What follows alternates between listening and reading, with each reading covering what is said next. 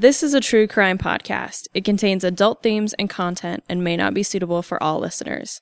Listener discretion is advised.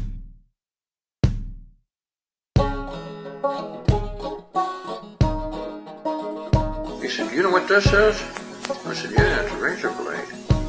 He said, "I got you at my mercy, don't you?" And here, they were guards and I was a convict. And that's the way it was. You knew where you were. He says, "I wish you would just learn to behave like ladies." And he said, "If you draw any blood, I'll kill every man in there." So the man dropped the knife and turned to the other men that were with him that he had set loose out of the various cells and said, "Well, he means it. He'll kill us if we don't give up." So they gave up. You do your own number, you do your own time. If you hear something, you keep it within yourself. If you see something, you're blind to it. I don't care if it's a killing, whatever. You just don't see it. Welcome, ladies and gentlemen, to our first proper live recording of Behind Gray Walls with Sky and I together at the Old Idaho State Penitentiary. Oh, we're so excited to have you here. Please, before we even begin, grab a donut and a cookie. Those are all in the back. Help yourselves to a dessert. Sky, how's it going? It's good. I am so excited to be here and trying to not just look at you because I'm a little... it's weird to have people in front of me. Yeah. So I'm normal as a historian. I don't deal with people very often, so we'll see how this goes. Right. And most of our recordings are literally in a trench, like underneath a World War I battle trench, a closet, like a broom closet. Mm-hmm. So this is fun. This is exciting. I'm excited to be here. All right. I think you're starting today. Am I? All right. I think so. Well. At least that's how we plan the PowerPoint, so. I hope so. All right. So we are covering 2 prisoners today, and I think we have some pretty exciting stories for you. Places that you've been. We've got themes of war, divorce, forgery, kidnapping, conspiracy, murder, execution, and of course, donuts. So that's how I'll wrap up my story today. But, I've got 2 key individuals on both sides of the law that I'm going to talk about. And basically, after an execution that occurred here, just over here, beyond the 2-yard gate, there's an execution that happened in 1951. And after that occurred, it brought these 2 men together. So I'll kind of go through that history. Both of these men, their names were Lavelle Angus Painter and Delmar Theodore Swatzenbarg. They had similar life experiences, and we'll see kind of how their lives kind of wove together. So I'm actually going to start with Lavelle Painter. We don't actually have a photo of Lavelle, so he worked as a tower guard. So I just have a photo of a tower guard, and then you have Arjun Bright over here. Arjun Bright, he was later the captain. You're going to hear his name at the end of my section here. But that's kind of what the guards look like. And then in the middle, you have the head officers here. Warden Lou Clapp, who I covered quite extensively in the podcast. I'm a big fan. And Mark Maxwell, who we actually did a whole episode on last season. Lavelle Angus Painter was born on May 5th, 1905 in Florence, Colorado to Charles and Anna Painter. He had a younger brother named Wayne and a younger sister named Samira. The Painters moved to Grandview, Idaho around 1910, which is it's south of Boise in Owyhee County, about half an hour. It's like southwest of Mountain Home, west of the Bruneau Dunes. And Lavelle's mother actually died in 1918, so he would have been about 13 years old when she passed away. And I couldn't find much about what the Lavelles were up to until mid-30s when some kids robbed his brother Wayne $30. So and it mentioned that Wayne worked on a local farm. So a lot of farming down there and ranching. And so it's likely that Lavelle probably had a similar job working on ranches and farms and just manual labor work. Lavelle's sister, Samira, she actually married a man named Marion Vanderford, and they had a son together named Chester. And Chester Vanderford actually was a guard here. And so we'll hear some oral history that was collected from him on June 25th, 1992. So he kind of weaves everything together. Now, their father, Charles, died suddenly. Lavelle's father died at the age of 68 in 1936 while working as a road construction foreman for the Oriana Civilian Conservation Corps near Murphy, Idaho, the CCC, which is a big Great Depression program that was going on. And I couldn't pin down what the Painter children were up to in Grandview until October 1942, when Wayne enlisted into the United States Army. We have all those records and newspaper articles about that. Less than a year after that, December 7th attack on Pearl Harbor. And by the spring of 1943, Lavelle also joined. He followed his younger brother, joined the military, and he reported at Fort Douglas in Utah. And the brothers, it was often that they would split them up. And so Wayne actually went to Japan, he went to the Pacific, and Lavelle went to Europe. And in September 1944, Lavelle was actually wounded on a battlefield in Germany. An artillery shell left shrapnel in his arms, and so he went to the hospital. I found some articles about him being in the hospital until December 1944.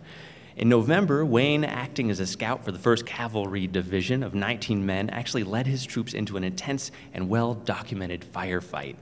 Wayne followed a trail and came upon these small fires and some rice and some bloody bandages. And he signaled that an enemy was in sight to his commanding officer, who spotted this sleeping Japanese soldier who apparently, quote, pulled the blanket off his face and saw us. He covered up again. Oh my gosh, that's terrifying. Wayne, this quote is kind of graphic. Wayne is quoted as saying, "The Japs ran around like crazy people and made no effort to defend themselves. They just wanted to get out of there. Everyone was firing like mad, and everyone must have bagged at least one or more." Oh. These are the words of these, battle-hardened young men, and they killed 41 Japanese that day. So this is the type of experience that our boys were experiencing over and coming back and trying to reintegrate in a normal life. Now, Lavelle, he actually returned in late 1945. So he returned the Army after a little stint in the hospital. He came back home, and apparently he was just different. A lot of men, we still experience that today. Fortunately, he had grown up in the same area as the warden, Lou Clapp, of the Idaho State Penitentiary. So when he started looking for a job, he found one pretty quickly. So here his nephew, Chester Vanderford, talking about how he got a job at the prison in this June 25th, 1992 oral history. Can you remember why it was that you decided to apply to work out here? Why you came out? Well, at the particular time getting out of the service, there wasn't any work. And I picked up a job as Garden City Police Department. And here's the catch. The warden, my mother, my dad, all went to school together from Grandview. And you got cliques in here. Anybody that was connected with the warden could go to work. Anybody was connected with Frank O'Neill from Salmon, they could get on. And it just goes down the line. And they got the same thing going on out here at the new one. But if you knew somebody, you could get a job. So I come out and I talked to him, and I went to work the next day. That's all there was to it. And what did you think about going to work at a prison? Were you? Oh, I'd been in and out of here quite a bit before then, because my uncle was one of the prison guards here until he died. Oh, okay. He was from Grandview. Oh.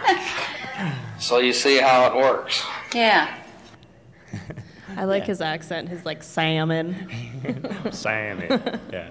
I was worried I was going to start talking like him, after listening to this hour and a half of him with this long, drawn out, I love it. So Lavelle was Chester's uncle, but when Chester arrived in 1953, Lavelle would no longer be employed at the institution. He kind of alluded to something occurring there.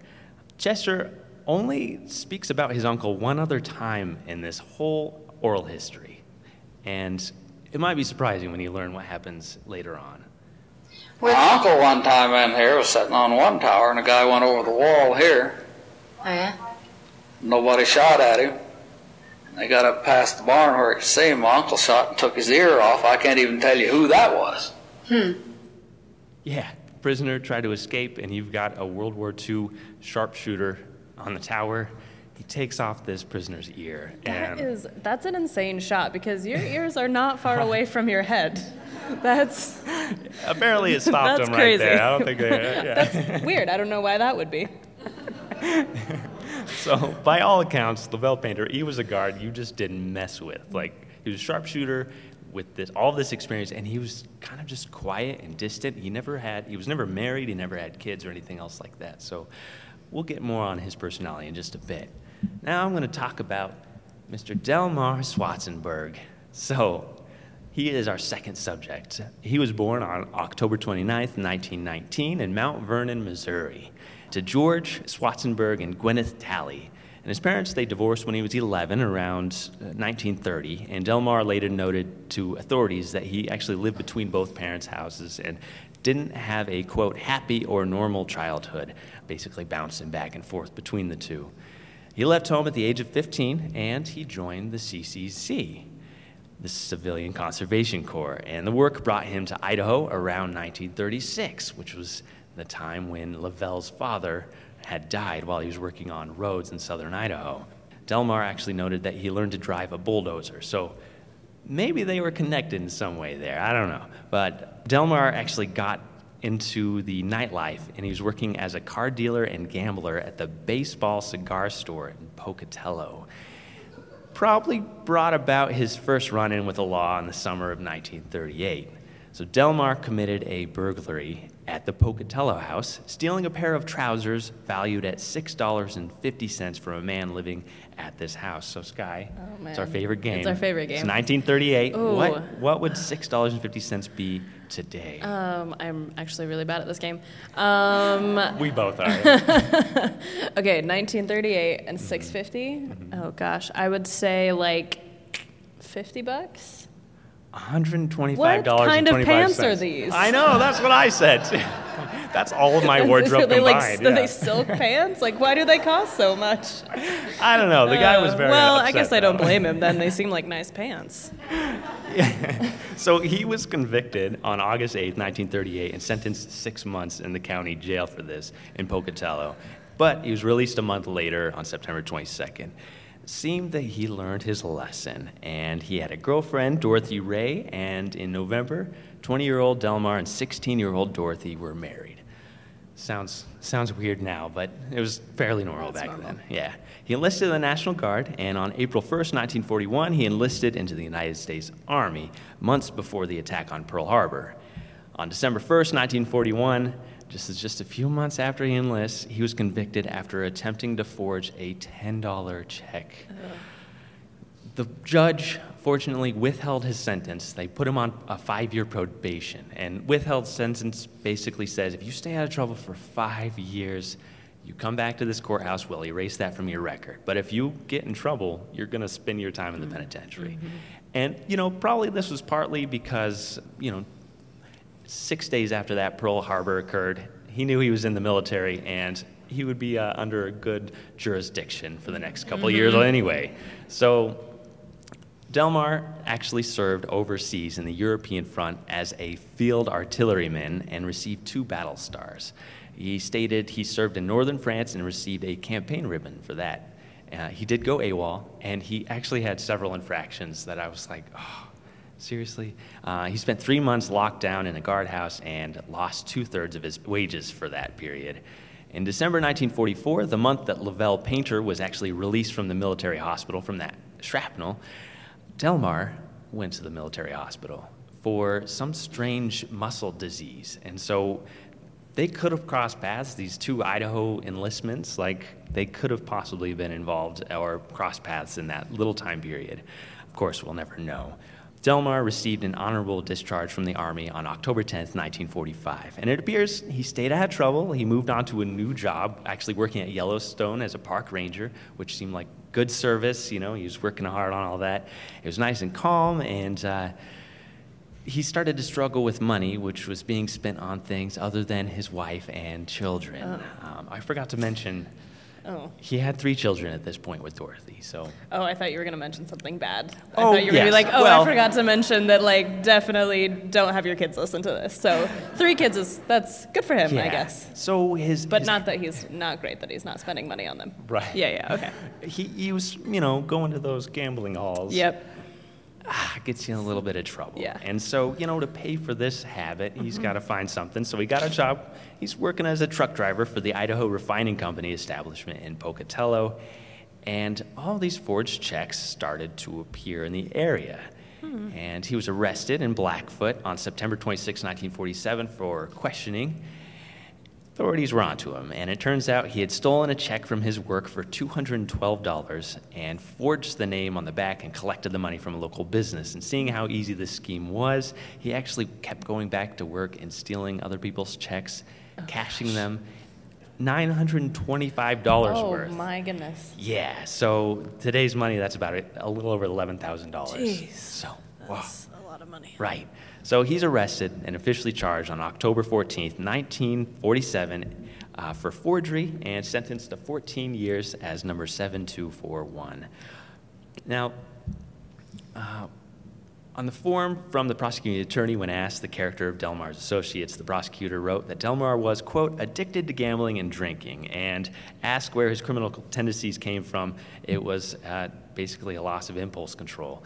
And Delmar admitted that, he, quote, wouldn't have done it if I had been sober, end quote. So now he's drinking, he's gambling, he's getting himself in trouble. He ended up working actually as a dishwasher over here in the dining hall, and his first incarceration was less than a year. He was released on parole on September 15th, 1948, and he returned home to Pocatello to his wife and his kids. Now, he got a job at the Patton and Linton in Pocatello, where he was hauling gravel, and tried to make ends meet by getting another job at the Blair Fry Motor Company, where he was transporting cars. And it seems that the stress of, all this work and this lack of impulse control got the better of him. And according to Delmar, quote, on March 1st, 1949, a check in the amount of about $85 was cashed at the OK store in Pocatello, Idaho. I did not cash the check, but the clerk in the store identified me as being the one who did cash the check, end quote.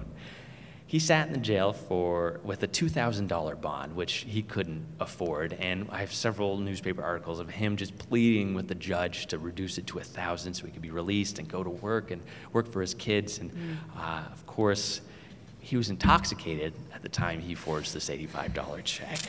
And so he was convicted July 18th, 1949, and transported to the prison with a new inmate number 7690. So you can kind of see where we get a lot of this information, the basics about their life and their incarceration. So his intake, Delmar Theodore Schwarzenberg, number 7690, crime, forgery, sentence 14 years, sentenced on July 18th, 1949, received August 5th, 1949 from Bannock County, pled not guilty, religion, Protestant, 8th grade education, which he received in Seneca, Missouri. He was married to Dorothy Schwarzenberg and had 3 children, Delmar Jr., James, and Paul. His eyes were brown. His hair was dark brown. He was 5 foot 8 inches tall, 150 pounds, had medium complexion, no deformities or tattoos. He lived in Idaho for 13 years. He was circumcised and vaccinated. He occasionally drank alcohol and smoked, but he didn't gamble, do dope, and was not a communist, which was... Oh, see, ever since I found that, it's so fascinating. I'm seeing it everywhere I wonder if anyone has ever said yes, because who would be like, actually, when year is it? Yes, I'm going to say yes, I am a communist. Like, we are going to have to find that's this. never been a good thing in this country. No. Elizabeth's father, George, is deceased, and his mother, Gwyneth Talley, is living in Aurora, Missouri. And his Bertillon, which is like this little naked figurine, they draw all the deformities and things. He had a scar between his brow, he had false teeth, and scars on his right inner arm and right knee. Now, again, Delmar seemed to have an easy time in the institution, and his file contained letters from family members and businesses that had hired him. They said, no, we'll take him back. He's a great worker. He has issues, and we understand that. We'll help him through it. A telegram actually arrived on September 13th, 1950, saying that his mother in Missouri was ill and not expected to live. And that day, the pardon board and the governor signed a form releasing him, sending him on a reprieve so he could go to Missouri and visit his mom one last time in return, which, it's kind of a testament to someone who is a trustee, someone you can depend on. He returned, no issues. I couldn't find if his mother died or any more information about it, which was kind of interesting. In March 1951, Dorothy files for divorce from Delmar. Why? Good question. I wonder why. That seems weird. That spring was rough. So March 1951, Dorothy files for divorce. A month later, Friday, April 13th, 1951, Idaho held the first double execution in our history. 21-year-old Troy Powell and 20-year-old Ernest Walrath were brought from the death row cells in the 1890 cell house all the way back to this corner behind this gate over here into 2 Yard and hanged for their crime. They had brutally murdered a elderly grocer just a few blocks from the prison over here in this neighborhood. If you've been to the Roosevelt Market, it was kind of around the corner from that. It's in that same neighborhood, and he ran a grocery. He was actually neighbors with Troy Powell. And yeah, and Troy thought that they could get this scheme over him, and it just turned wrong. They ended up beating him in the head with a sap, hitting him in the head with a gun, and then Troy was rooting through things, and he turned around, and Walrath, the guy on the right there, was plunging a knife into this unconscious old man's back. So, yeah. So they're convicted, and they're sentenced. And, you know, there were a lot of murders and grocery store robberies that ended in murder like this, that occurred at this time. And these men, they got life sentences. So why were these young men executed? The idea was to basically send a message to the young criminals, like these two were going to be an example for future young criminals. So it's just that's a tough lesson for others to learn for those two guys. Right. I mean, yeah, and it has an impact on the prisoners serving time in the institution. Like you can imagine, like you know that, you know, a brother that could have been you is going to be hanged just outside here. So we actually have an oral history with Mark Maxwell, who I showed earlier, the vice warden. He was later warden, and he talks about the impact of execution on the prison population. You mentioned to me on the phone the other day that you thought that it had been a mistake to build the gallows inside the yard because of the other inmates. Can you tell me something about that? I can't explain really what the reaction is of inmates. They become very quiet, sullen for a day or two after the execution. It has a real impact on them. There isn't any doubt in my mind. I don't know. Maybe it's a good deterrent and maybe something for inmates to see. You take in Idaho, we probably had 400 to 500 inmates here when Snowden was executed, and we probably had 200 to 300 here when Walrath and Powell was executed. So all the rest of the inmates that went through the institution, they never saw an execution. But I'll bet you that those inmates that were here in the institution during an execution, it had an impression on them that maybe still with them to some extent. Maybe they don't think about it anymore, but it had an impression on them, I'm sure. Yeah, I'll bet those inmates that were here in the institution during an execution, it had an impression on them that maybe is still with them to some extent. Maybe they don't think about it anymore, but it had an impression on them, I'm sure. Well, I mean, they have impressions on me, and, you know, we're years and years, decades removed, and that's, I mean, to know that this execution was to teach others a lesson is like, that affects me, you know, right. Executions are just, ugh, they're tough. Yeah, so Delmar, about 10 years older than these two men, he would have, you know, had this fresh on his mind when he was released a month after this execution on May 15th, 1951. And he scrambled to pick up his life again, you know, returning to Pocatello. He worked at the railroad, and he became a car salesman for a short time. And a year later, Lavelle Painter and Delmar Schwarzenbarg, their paths would cross on Sunday, January 13th, 1952. They both frequented bars, you know, they both were drinkers. And the guard, Lavelle Painter, would often get intoxicated and show something off to fellows at the bar. What? I know. Sorry. Do you... Let's let Mark Maxwell explain. When we did Walrath and Powell, I wasn't here, but I've heard the stories that they pulled a pin to set the trap. Now, this down here has the lever on it, and he did the lever work, but Clapp insisted that he do it. No, I think his assistant did it. The apprentice did push the lever. But Clapp insisted that they do it because when Walrath and Powell, there was a guard here, and he wanted to pull the pin. He wanted to be the one that pulled the pin, and he did. And then he took the pin, and he'd go downtown afterwards and go in the bars and say, here, they'd get drunk, and he'd say, here's the pin that I pulled when Walrus and Powell were executed. I guess it was the same pin. I don't know. Probably would have been. Well, he finally went berserk and ended up over in Blackfoot and finally died. And they contributed his death mainly to the psychological reaction of that execution out here. Who? The guard. The guard? Is that right? Yeah. You don't know who that would have been? That was before my time. Yeah, He's gone. that's fine. But it was in the papers. There was some stuff. There's some newspapers accounts of that. I'll bet you Mrs. Clapp might know who that guard was. Jerry might, the boy. So what he was saying is that this guard, he was the one who wanted to pull the pin for Walrath and Powell during their execution, and he took that pin home and he would go out and drink and show it off to people.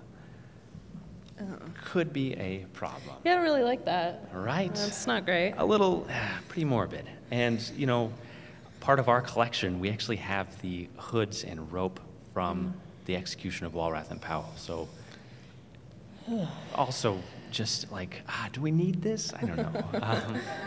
So, on Sunday, January 13th, 1952, at 4:45 p.m., Delmar was in Boise from Pocatello.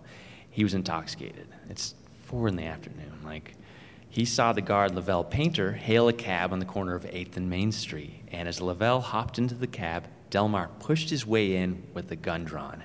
The cabbie asked him where they wanted to go, and not realizing it, and Swassenberg said to Idaho City.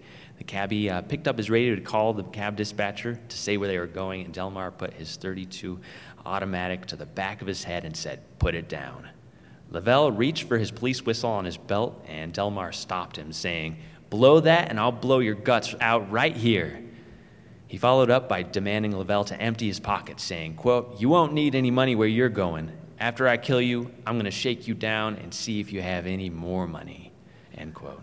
Now, the cab driver took Main Street to Warm Springs Avenue, drove up into the foothills on Highland Valley Road, which is off of East Warm Springs Avenue, just past East Junior High and the Shakespeare Festival area.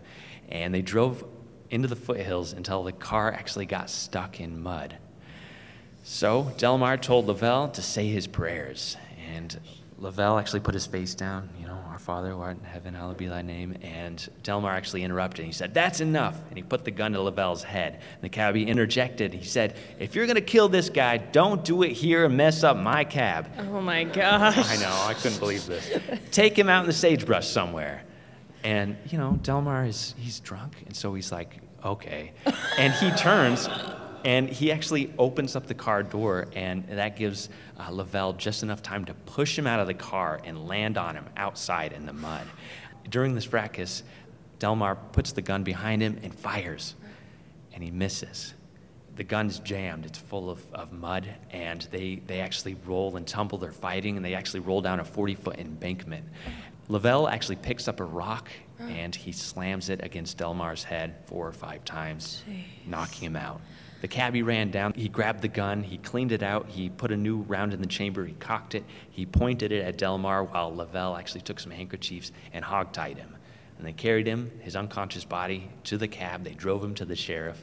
And when he finally came to, they asked, "Delmar, why would you do this? Why would you kidnap a prison guard? What was your thinking?" "He killed my buddies," is what he told them.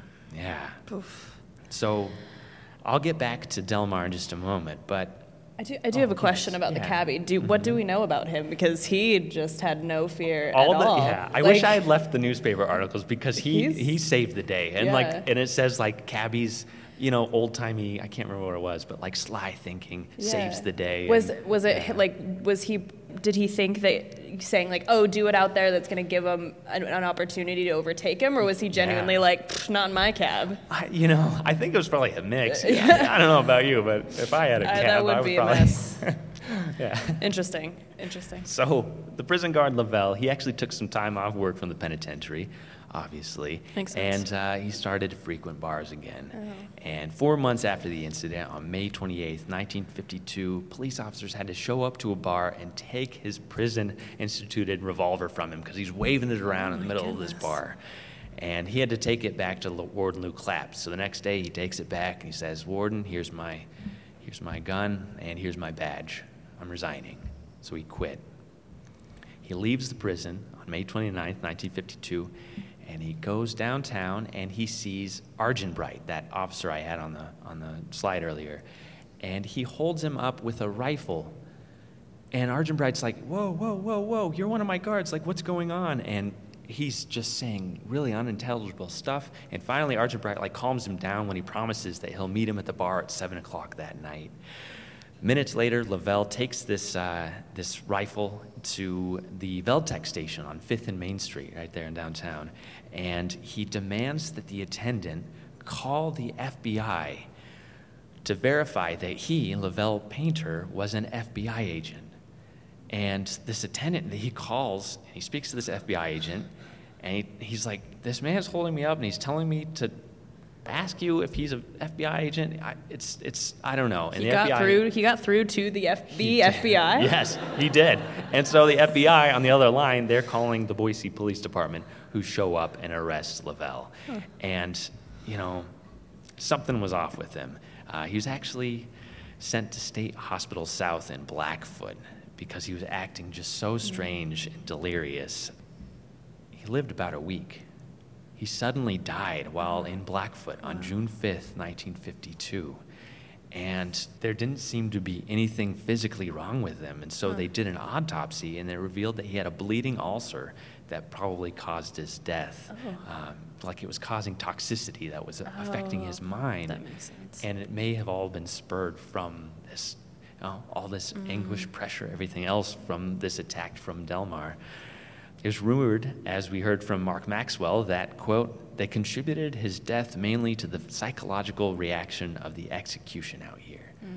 So, his connection to pulling the pin and then being attacked for being the guy pulling the pin and then showing off the pin and everything else. So back to Delmar. He was returned to the Idaho State Penitentiary, obviously, but for robbery. They could get him for 25 years on robbery, and it was a little bit higher charge than for kidnapping. And so he pled guilty, of course, and entered the penitentiary, a 3-time loser, on February 13th, 1952, at the age of 32. And again, he was a model prisoner. He only had one minor write-up while he was here. He had a lack of interest and cooperation as the head cook at the dining hall. And so he was actually given a new job. First, he worked at the tag plant, the license plate factory, where the prisoners were making those, and the print shop after that, as a cell house janitor, and in the prison bakery, where he worked as a pastry chef in the late 1958 and 1959. Now, this is where things get strange again. So Lavelle's nephew, Chester Vanderford, actually helped establish the bakery and oversaw the prisoners here. And so here's another clip about some of the shenanigans that he had to deal with as the guard over the prison bakery. The bakery, they bought the ovens from Albertsons, and he come out with recipes and bread and donuts and all this stuff, and they made all that in the bakery. We made fruitcake. Oh. And there ain't no place under God's given earth than this place to hide it, to keep people out of it. And I come out and I stored it underneath the gallows. And there was nobody who could go down there. So we had it for Christmas, otherwise they'd have been gone. I caught one guy in there that I remember, sack full of donuts. I chased him clear down to the showers. Caught him. Every time somebody eats a donut, some con wouldn't get a donut. Because, boy, it was right to the line on everything, and I made him sit down and eat a whole big pan of donuts until he was almost sick, and then I took him to the hole and locked him up. Yeah. So you heard all of that? He made some Christmas pies and had to hide them underneath the gallows so that nobody would touch them. And then some con was stealing donuts, and he forced him to eat a whole pan of them, so he got sick and then tossed him in solitary. Now, interestingly, we actually have a photo of Delmar making donuts out here. When I found all these connections, it was just like, I can't even believe this. So please, I picked up donuts at Albertsons today, literally specifically from Albertsons. Help yourselves. He was released on parole for this charge on August 12th, 1959. And he received his final discharge from the prison on April 5th, 1961, with the note, quote, "Subject's conduct, work record, and attitude while incarcerated as an inmate at this institution were satisfactory," end quote. Now, I found his obituary and learned that after his release, he remarried and moved to Seaview, Washington. And he worked in various construction companies. He joined the Episcopal Church. He had been Baptist and before that, and the Disabled American Veterans, and he enjoyed tinkering with electronics.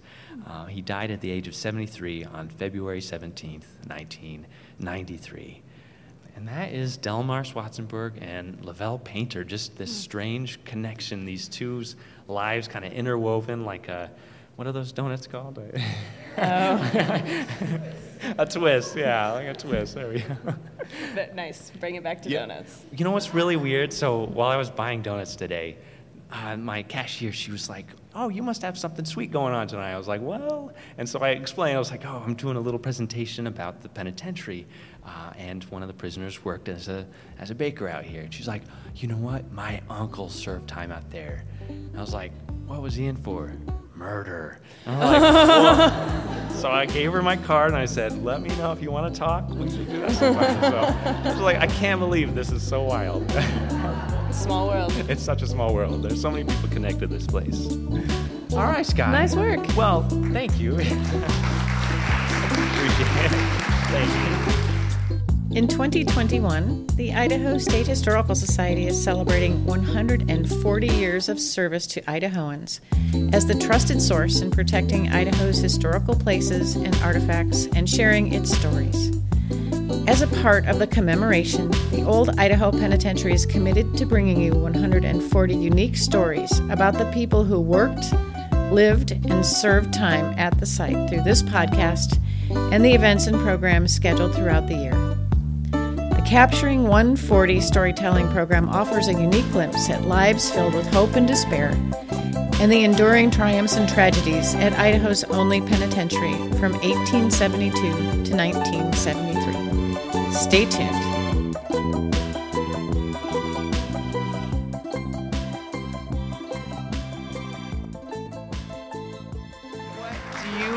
For us today, Sky? Well, I didn't bring donuts, so already not as exciting as your story. No, you brought cookies, I thought.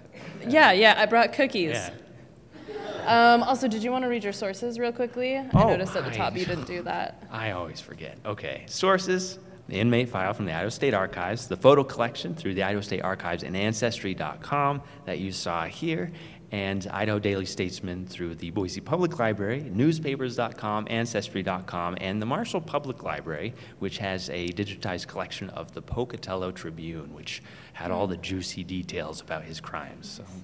Awesome. So I am doing Bonnie Jean Deaton, and so my sources are Inmate File, Ancestry.com records, Newspapers.com, Idaho Daily Statesman articles, Soda Springs, Idaho.com, an article called Picturing History, Soda Springs, Idaho by Kenneth Mays from the Deseret News, SodaChamber.com, and an article from Beer Springs to Soda Springs from KTVB.com, and then just some brief Wikipedia stuff. So, wait, there's a Beer Springs? Well, so I'll get into that. My God. We'll talk about it. Now I'm excited. Okay. So before we get into the Beer Springs, though, sorry, we have to get into some other stuff. So Bonnie Deaton was actually born Bonnie Jean Kloppel on August 7th, 1931, to Otto and Rose Stark John Kloppel. She was 5 of 7 kids. She had older brothers Morris, Dwayne, and Dean, an older sister Donna Mae, a younger brother Glenn, and a younger sister Arlene. She was born in White River, South Dakota, and her family actually hailed from Nebraska. They moved to South Dakota in February 1931, just before her birth. And that was because her father owned land, and he moved out there to work corn and wheat. But this is both Great Depression and Dust Bowl conditions. So by 1934, things in South Dakota are not going well. And so he spoke to a reporter from the Colfax County Call from Schuyler, Nebraska, and he stated that conditions in South Dakota Dakota were, quote, beyond description, end quote. So between September 1933 and August 1934, the family moved from White Rock, South Dakota to Crookston, Nebraska. Now, these two areas are really only about 50 miles apart, so it seems that he moved his family back to Nebraska, and then he would kind of move back and forth between the farm in South Dakota and Nebraska, where his family was. And then in 1939, the family moved another 45 miles southeast to Johnstown, Nebraska, and that is where Bonnie spent most of her adolescence. Now, Bonnie did really well at school. She even made it into the newspaper a couple times for what they called diligence. So from the Long Pine Journal, February 22nd, 1940, it reported that she had been, quote, neither tardy nor absent for the past 2 months and a half. And she would have been about 5th grade. And so when you're 5th grade, I think it's kind of impressive that, like, you want to go to school. And then in 1942, when she was about in 7th grade, from the Ainsworth Star-Journal, it said, quote, this is actually, she joined a club, and this is actually a quote from the people in the club itself. It says, quote, we organized our club for the coming year. As we have 9 members, we named it the Climbing 9. We plan to have hobbies and to work for the betterment of our school. We have committees for the reading corner, washing unit, and health inspector, end quote. And Bonnie was actually named news reporter for that club. So she's well known in the area. She's doing really well. Her name was also listed in the Brown County Democrat for her 8th grade graduation. And then she attended Ainsworth High School and, by all accounts, was well known, did well. And I actually have her high school, oh, that's the wrong way. This is her high school photograph from 1949. And this is actually about the time that, right after the summer of 1948, which was between her junior and senior year, and that was when tragedy struck.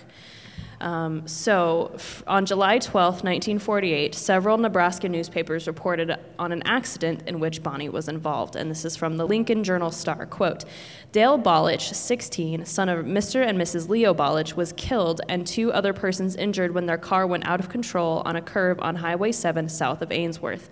Injured were Harley Gaskins, 20, and Bonnie Kloppel, 16, the driver of the car. Both were reported in fair condition at an Ainsworth hospital, end quote. And the Nebraska State Journal actually added that she had been taking the 2 men to work when she basically just lost control of the car going around a curve too fast and ended up killing one of her friends. So the Rock County Leader from Bassett, Nebraska, reported 3 days later that Harley Gaskins was still reported as unconscious, but the Nebraska State Journal had stated he just had a concussion. But Bonnie herself had severe cuts. There were several articles on that. This obviously was a very traumatic event. But despite this, she graduated from Ainsworth High School and then immediately married Harley Gaskins, with whom she had been in the accident the year before. After their marriage, they moved to Rupert, Idaho for farming, and their first son, Stephen, was born in May 1950. Their daughter, Connie, was born in 1951, and then their second son, Jerry, was actually born 2 years later, about 1953. Now, Harley apparently did not have the best of luck with driving, because in May 1952, the Times News from Twin Falls reported that he was in another car accident, and he had actually stopped by the side of the road to talk to someone, and another man had run into the back of his car. No one was hurt. And then actually later, in 1969, he was arrested for driving while intoxicated. That isn't really part of the story. I just thought that he just was kind of always in the news for, like, being in issues with cars. So then, by 1959, the family moved 130 miles east to Soda Springs, Idaho. And I'm not completely sure why. They may have found maybe some good ranching land, but the area itself isn't really known for, like, farming or mining in the way that, like, a lot of, other places around the state are. So probably to help supplement some income, Bonnie took a job waitressing at the Idaho Cafe in Soda Springs. And she worked there for 3 years until 1962, and then she took another job at another dining house and lounge in Soda Springs. And then the Idaho State Journal reported on October 16th, 1963, that a divorce had been granted to Bonnie from Harley Gaskins, but the reason for the divorce were not listed in the newspaper. After their divorce, it seems that their children went to live with some of Bonnie's siblings, and I couldn't tell if that move happened before or after her crime. When she came into the prison, her oldest son was living in South Dakota with one of her brothers, and her daughter and younger son lived in Nebraska with some other siblings.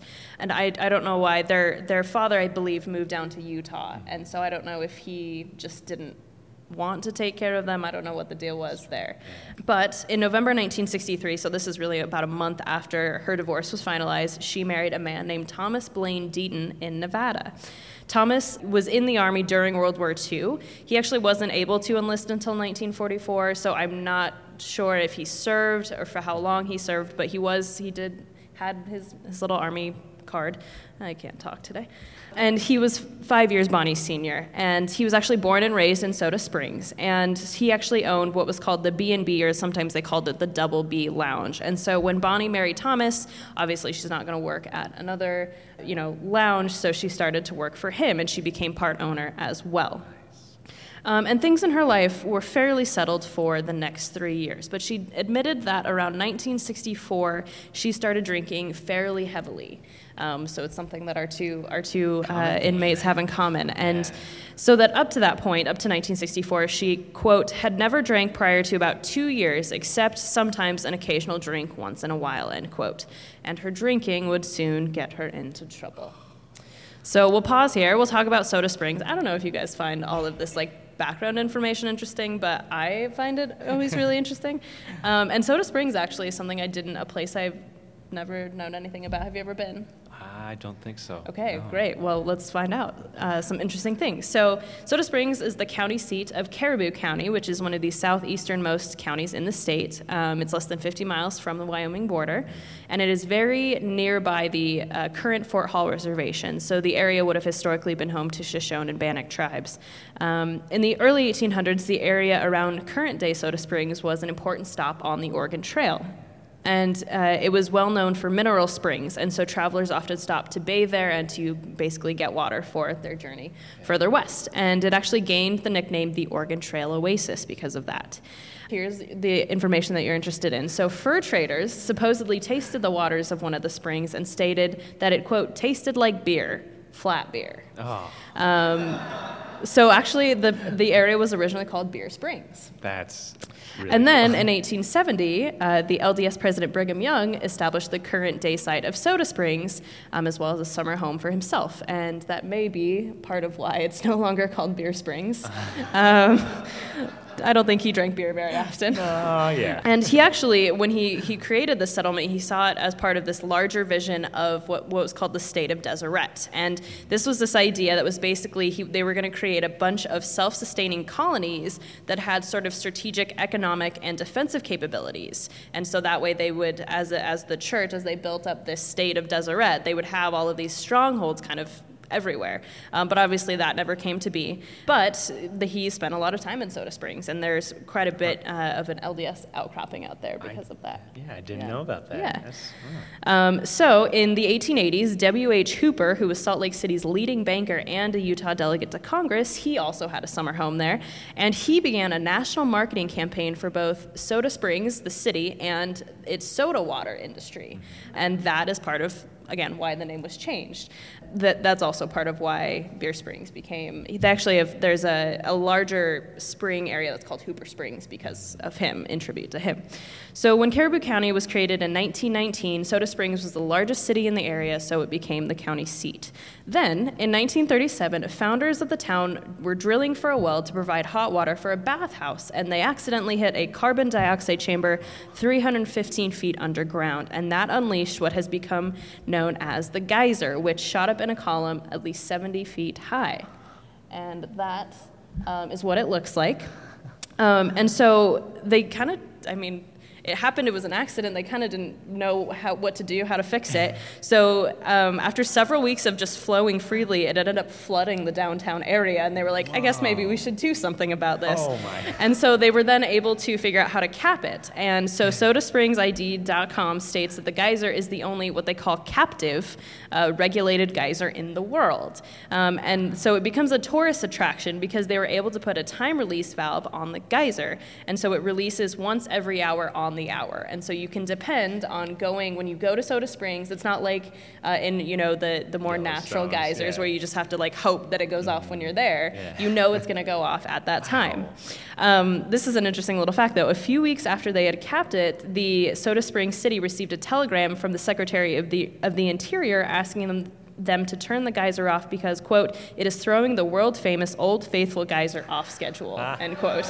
So, wow. So that's how, you can see how powerful it is, how big of a geyser that is. So at Hooper Spring Park in Soda Springs, they have, quote, free, clear, sparkling soda water available, end quote. Now, the website doesn't make it clear, but I like to imagine that it's from the water fountains. I don't know if they have it bottled and you can just pick it up at like a park.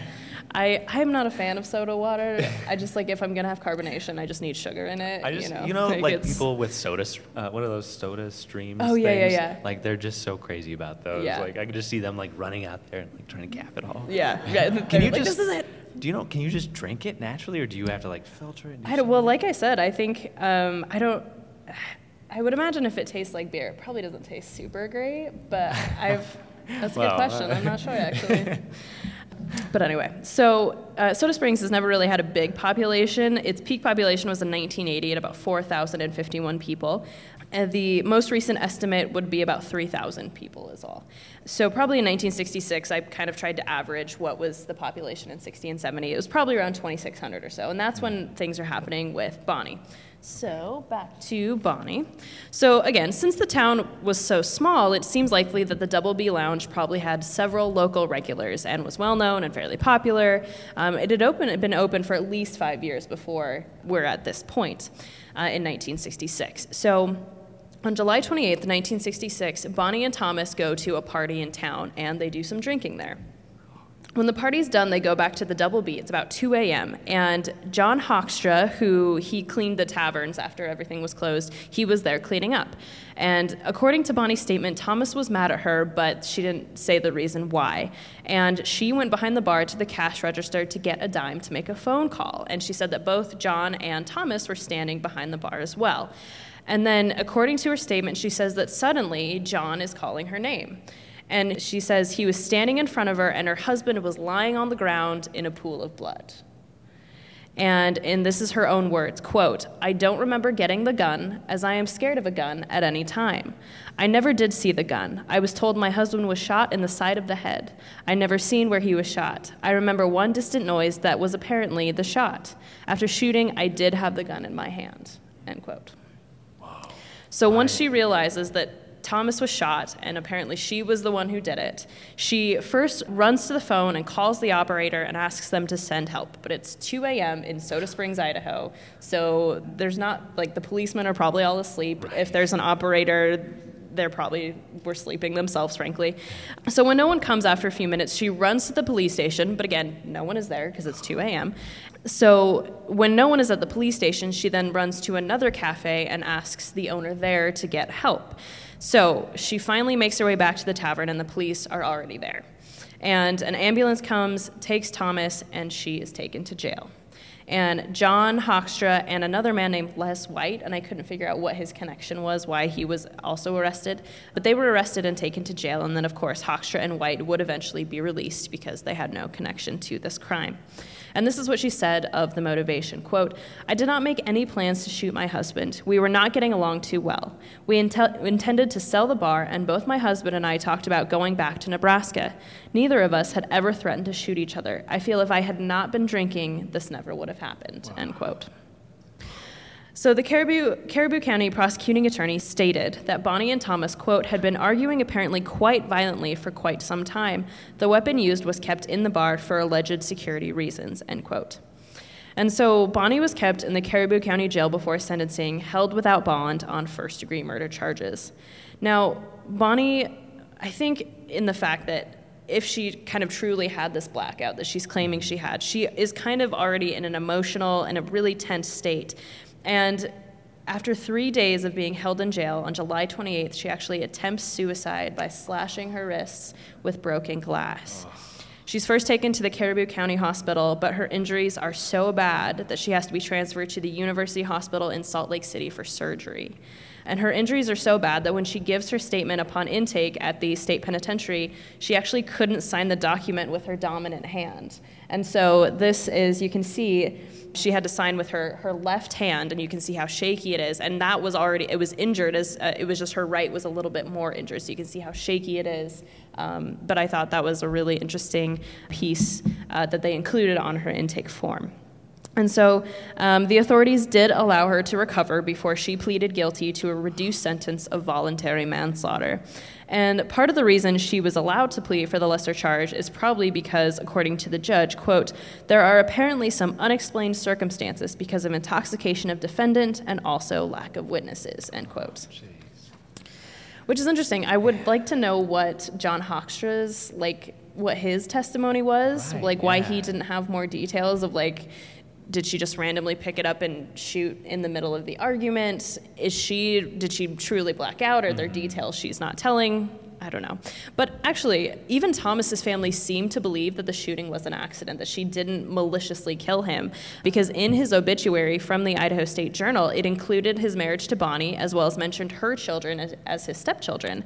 And I don't think if they had genuinely thought that she had maliciously killed him, they would have included any of that. And they just called it an accident. Wow. And so it really, to me, seems that it was. But she was sentenced to 10 years for voluntary manslaughter, and she entered the Idaho State Penitentiary on August 30th, 1966. So some of her statistics: County Caribou, race white, age 35, birth date, we have that, eyes brown, hair brown, height 66.5, so she's about 5'6", weight 132, complexion medium, build medium, no deformities, she is vaccinated, she does drink, she does smoke, she does gamble, she does not do drugs. She was Lutheran, she preferred the Lutheran Church, she wasn't a member. She had a 12th grade education.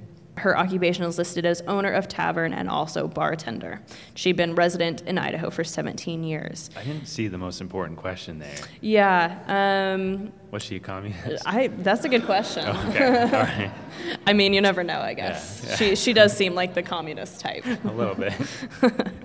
I don't think that was on this one, actually, which is too bad. The Herbertillian showed several scars on her legs and even on her face. She had 2 vaccination scars. She had 2 surgical scars on her stomach. And then this is interesting. They also noted that both of her ears had been pierced, which is not noted on any other women's Bertillons. And so I don't know why they felt the need to point this out. I don't know if that wasn't as common back then. I would imagine it was. I feel like even way back in the day, they would have had... I don't know. So I thought that was an interesting note. When she joined the women's ward, she joined 11 other women. And that included Lula Ann Shreve, who I talked about in the season finale last season, which was really tough. Barbara Ann Singleton was in for her 4th stay, and I talked about her in season 2. And then also Sarah Sue Roach, and I talked about her in season 3. And then they were actually joined by 4 more women before the end of the year, and only 2 left. So by the end of 1966, there were 14 total women out in the women's ward, which is basically its capacity. Yeah. So it's pretty tight in there. Now, her time in prison, just like most of the women, it was pretty low-key. She did consistently write all of her kids while she was incarcerated. They all wanted to be in touch with her, which I thought was really nice. And then the next big document that we have relating to her and her time in prison comes from January 1968, when she placed herself before the Board of Pardons for a commutation of her sentence. And these are remarks from the meeting that the authorities wrote. And it says, quote, "The victim was her second husband. She had a drinking problem, and her husband was an alcoholic. She has 3 children by her first husband who are now in Nebraska with relatives. Their ages are 17, 16, and 14. Her children need her very much. This is the first time she's ever been away from them." So I guess then they would have not moved until she'd been incarcerated. "Their father hasn't supported them since 1959, and she has always taken care of them. Her parents live in Ainsworth, Nebraska. She plans to go to Fremont, Nebraska. She intends never to drink again. She said none of her family drinks," end quote. So at this meeting, a motion was made to commute her sentence to 6 years, subject to good conduct. And then in February of 68, she informed the board that her son was graduating from high school in May, and she wanted to be released before the fall to, quote, "get settled and enter her children in school," end quote. Now, the problem was that she had to serve 1/3 of her sentence before she could be considered for release. And 1/3 of 6 years, of course, is 2 years, if my math is right, which I don't even trust that, to be honest. But we're historians, so we don't have to do math. But that means that she wouldn't be released until August 1968, which wouldn't really give her enough time to get back to Nebraska and, help her kids settle in. So, interestingly, even though her case was not scheduled to go before the next meeting of the board until February 1969, her case was actually reconsidered in April 1968, and her sentence was commuted to 5 years. So now, a third of her sentence was 1 year and 8 months, which is exactly how much she had served. And so Bonnie was discharged from the Idaho State Penitentiary on April 30th, 1968. She did return to her family in Nebraska, and she would remain there for the rest of her life. At some point, probably the early 70s, she married a man named Gene Henney, but I couldn't find a marriage record to verify that year. And the couple lived in Valentine, Nebraska for their whole married life. And the only other definitive record that I could find about Bonnie was from the U.S. Cemetery and Funeral Home Collection, and she passed away on August 2nd, 2013, only 5 days before her 82nd birthday. And that is Bonnie Jean Deaton. Wow. Yeah. Nice work, Sky. Thank you. Good. Thank you. There it is. Oh. So again, I mean, no holdups, no donuts, but interesting nonetheless. Alcohol? Alcohol. If you didn't bring any of that, did you? Fresh out. All right. Well, everybody, does anybody have a question about anything we've talked about tonight, or just general about the prison, since we're all Or here? anything. Yeah. Is this place haunted? Probably. We have had a lot of strange paranormal experiences. There were 129 deaths that were documented here. You know, I just talked about 2 executions that occurred out there. There were 6 in the Rose Garden. One I sat outside this territorial prison, and then Ray Snowden, of course, the last one up in the gallows. And a lot of people have had strange experiences up there. People have felt scratches. People have been shoved. My favorite story, actually, in this cell house, a paranormal investigator was up on the top floor. She was peeking into a cell because there's the band Deep Purple pasted on the back of this cell. So she's reaching in, trying to take a photo of this band that some prisoner had pasted up there. And she's getting as far as she can, and something ran its fingers through her hair. Nope. And then it whispered, "Ooh, pretty." Stop. Yeah. I don't know. Might be haunted. Any other questions? Wait, Anthony, was that just you? I was hiding. I don't think I'd have a job anymore if I was. Well, that's the thing. You just blame it on the ghosts. It wasn't me. What are you talking about? Actually, someone, they came in. This is like one of my favorite stories. They came in, and they're like, "We were here last week. Took this photo. You can see this apparition of this person. Look at it." And they like zoom in, and my coworker's looking at it, and they started laughing. And they're like, "Why? What's up? What's up?" "That's Anthony. He works here." And and it was me wearing like this orange shirt that, like, why would this ghost be wearing an orange shirt? It was fun. Anyway. Any other questions? Yeah. When did it close, and 2, were executions common? And if they were, was it mostly with murders? It's just fascinating to hear a murder. It was more violent with the first case. The second case was a murder, and she was released in less than 2 years. Mm-hmm. There was also gender differentiation. Mm-hmm. Yeah, well, we never have executed a woman in the state of Idaho.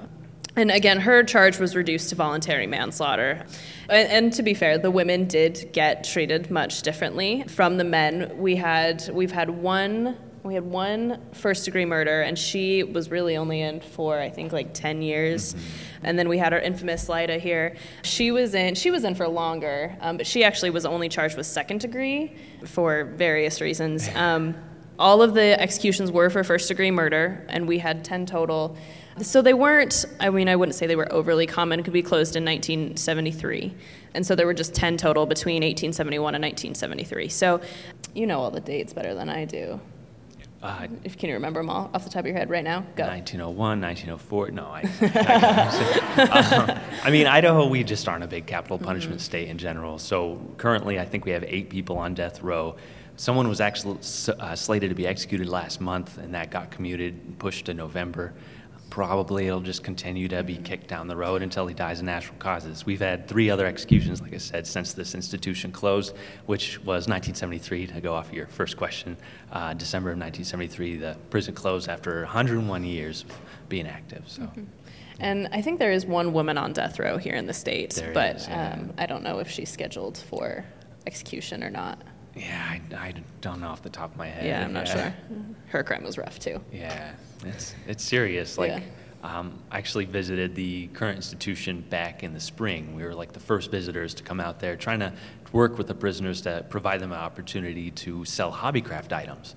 Because right now, you know, if you make it a painting or something like that, as soon as you're done, you can't keep it in your cell. So you can't knit something nice and keep it in your cell. You got to send it out to family. And prisoners here at this institution, they could actually sell these items in the administration building, which would go on their commissary books. They could just collect it, wait until they leave, and they would have $400 leaving, you know, after making saddles and purses and things.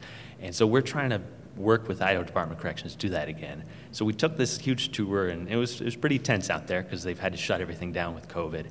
And the chief of prisons actually let us go into the chamber, the death chamber, and he walked us through everything. And like, you know, at first he's just like, you know, it looks like a room, but let me explain what this is. And he led us through, and it ruined my whole weekend. Like, and he's talking about the training and that, you know, you have a correctional officer who, you have one who's just completely despondent, won't do anything. You have one that's thrashing around trying to fight them as they're trying to do things. It was just like, it's really heavy. Like, it's not a pretty thing. And yeah, it's a tough subject to talk about. And the state has only had 2 forms of execution. It was hanging all out here, and then after there was the nationwide sort of moratorium on the death penalty, and then once that went away and it was reinstated in the state, it became lethal injection.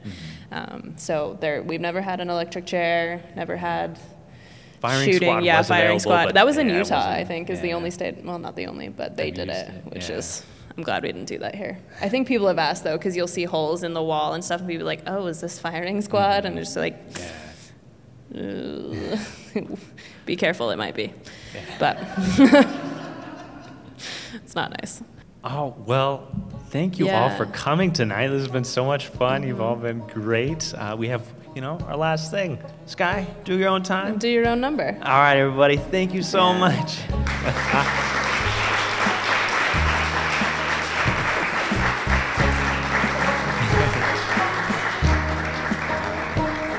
Have a good night. Drive safe. Have a great weekend.